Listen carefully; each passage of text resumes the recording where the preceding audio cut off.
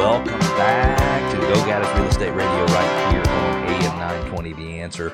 In this segment, is a 1031 exchange a good idea when selling your investment property? And if you're buying in an unfamiliar neighborhood, how can you make sure that you will like your neighbors? And I know that is an unpopular thing to say, because it's like, well, wait a minute, you're going to judge your neighbors. The truth is, everybody wants to live in a place they feel comfortable living in and they feel welcome in their own neighborhood. My name is Cleve Gaddis, and you're listening to Go Gaddis Real Estate Radio, where we help listeners go from real estate novices to experts, so home selling and buying can be done with total confidence and without all that worry that is so typical with life's biggest investments. We don't want you to make any decision at closing or after closing on information that you should have gotten before. We don't want you to learn anything new at closing or after closing that you should have learned before. We want to connect with you, and it's real simple. Go to GoGaddisRadio.com, GoGaddis Radio.com. You can ask questions, make comments, you can push back. You can share your ideas with us. You can request your neighborhood be featured in our Neighborhood Spotlight, and you can subscribe to our podcast. I would love for you to be a podcast subscriber. Why? Well, I think I'm fun to listen to. Now, I don't know that everybody agrees with that, but I think we give good, valuable information for Atlanta homeowners, actually people all throughout Georgia and all across the country, and I think it makes sense to listen. I would say some of our biggest listening audience around the country is real estate agents, and I think what they're trying to do is they're trying to learn how to communicate with consumers about the market, and I love that we've got such a big audience there. Do you want to be confident when selling your investment property? Confident that you won't have to pay any taxes? I don't know if you think about this, but if you bought a property for $100,000 and today it was worth $400,000, that's $300,000 in capital gains. Yes, you could certainly deduct some costs from that $300,000 in gain, but if you paid capital gains taxes on that, I believe it's actually at the same income tax rate. So if you were at 20 or 25%, you could actually have a fairly large tax bill. Well, the U.S. government was actually sued by a gentleman who exchanged one property for another, meaning they just gave the title of one property in exchange for the title of another, and the government said there was a gain, you got to pay tax on it. This gentleman's last name was Starker, and there is an exchange service in the United States called Starker Services. That's where it got its name from. And Mr. Starker sued the United States government, and Section 1031 of the Internal Revenue Code was created. And the way it works is, I was going to say the way it works is simple. It's really not simple. And so when you hear it, you're going to think, oh my gosh, I'm not even sure I'm smart enough to do that. But you must, first of all, exchange like-kind real estate. So it must be real estate for the purpose of making money. So if you had a location for a car wash and you wanted to exchange it for apartment community, car wash for making money, you couldn't exchange the business, but you can exchange the real estate property. Apartments for making money, that works. Single-family rental home, single-family condo that's also a rental home, you could exchange those. You cannot exchange a property in the U.S. for something outside of the United States, and you can't exchange something that was a rental property for the specific purpose of producing rent for a single-family residence that you will actually live in. Those are not like-kind properties. So it's the use of the property and the fact that we're producing income on the property that makes them like-kind. If I've confused anybody at all, feel free to reach out to me at either GoGaddisRadio.com or 770-497-0000. So the way it works is the government says, well, if you're exchanging one property for another, there is no capital gains in that transaction. So let's say I have a property in Metro Atlanta, I have one in Sandy Springs, I get it under contract, I have it ready to close at $600,000. And I have $300,000 in profit, I have $300,000 in capital gains, and I don't want to pay taxes on that. I want to take that $300,000 and get it into another property so it can continue working for me. Maybe I'm retiring, I'm going to live up in the Gainesville area, and I decide that I would rather have that $300,000 in equity in a property that is up closer to me. So what I do is I hire an exchange intermediary. If it were me, I like to hire title insurance companies to be exchange intermediaries. I've heard some stories over the years about attorneys stealing money from 1031 exchanges, and so I like to make sure that I have some coverage, that there's some insurance, that the funds are bonded. So what would happen is, let's just say it was called ABC Intermediary or ABC 1031 Exchange. Then I would sell my $600,000 property. Before I close on it, I would assign that contract to the ABC 1031 exchange that has an intermediary. The money would pass from the buyer directly to the intermediary, which means the money never came to me as the owner of the property. Then, after closing of this relinquished property, which is what that $600,000 property in Sandy Springs would be, I have 45 days to go out and identify 3 properties. Now, this is not the only way to do an exchange. It's the only way I'm going to discuss on the show today. There are different ways to do exchanges. You can do them in reverse.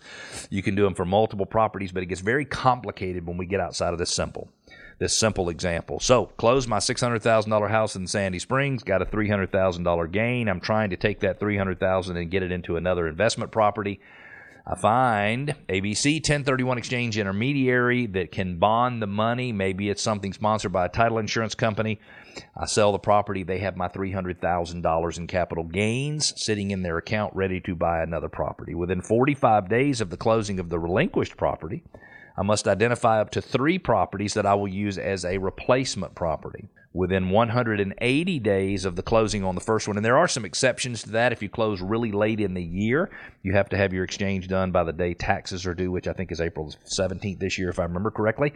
And so you might not have a full 180 days, but normally you have 180 days from the time you close to actually close on the property. So let's just say that within 45 days, I identify 3 properties. We notify the IRS of which ones of those properties, of the addresses of those properties, and I wind up closing on one of those properties, and it's a $400,000 investment home. ABC 1031 exchange intermediary. When I write the contract on the replacement home, I write it in the name of the exchange intermediary. And then the exchange intermediary closes on that property, and then they transfer the title back over to me or my investment entity. I know that is a long, drawn-out explanation. I will tell you there's a little bit of a disadvantage. Sometimes I notice with people doing 1031 exchanges, and they're in such a hurry, sometimes they make really bad investment decisions. So I would encourage you.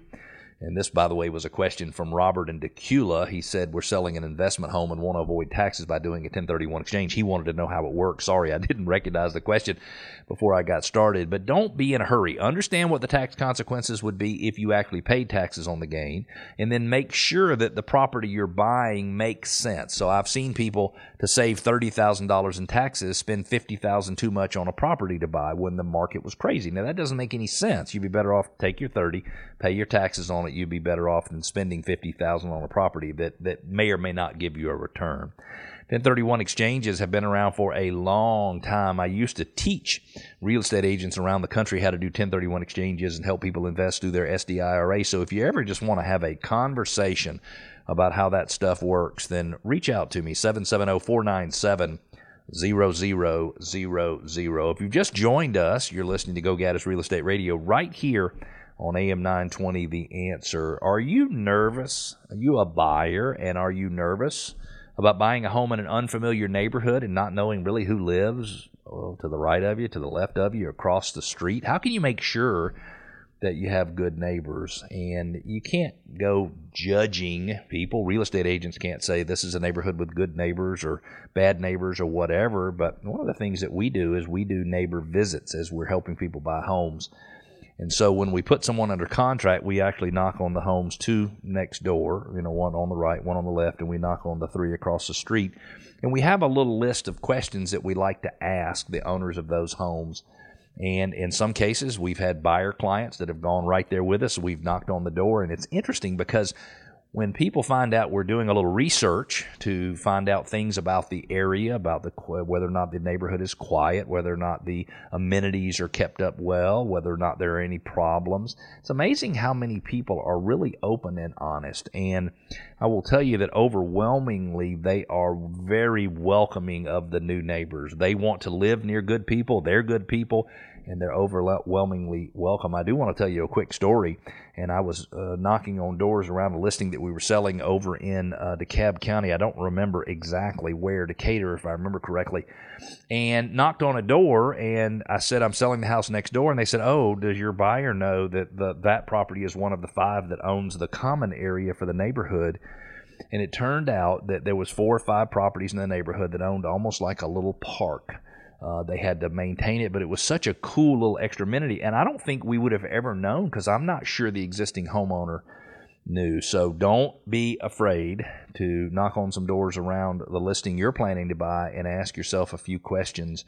Does it make sense to make a decision as to whether or not you want to buy based on whether or not you might like your neighbors? I think so. This segment of the show is brought to you by the law firm of O'Kelly and Sorahan. They are a full-service law firm with 26 offices throughout Metro Atlanta. They specialize in residential real estate closings, home purchases, refinances. They do title insurance and contract review. They can be reached by calling 770-497-0000, 770-497-0000. If you are looking to sell your home anytime in the next 6 months, we believe we can sell your home for $28,000 more than your neighbor sold their home for. Yes, you heard that right. There isn't really any gimmicks here. The reality is that most homes are not in the right condition to fetch the highest price. And we offer a process where we can get your home in the right condition, all without really any cost to you other than actually reimbursing us for the repairs that we make.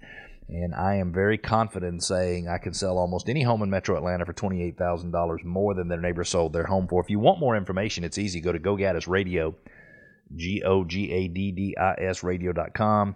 Click on sell for $28,000 more. Put in just a little bit of information about yourself and your home, and I will follow up with you personally.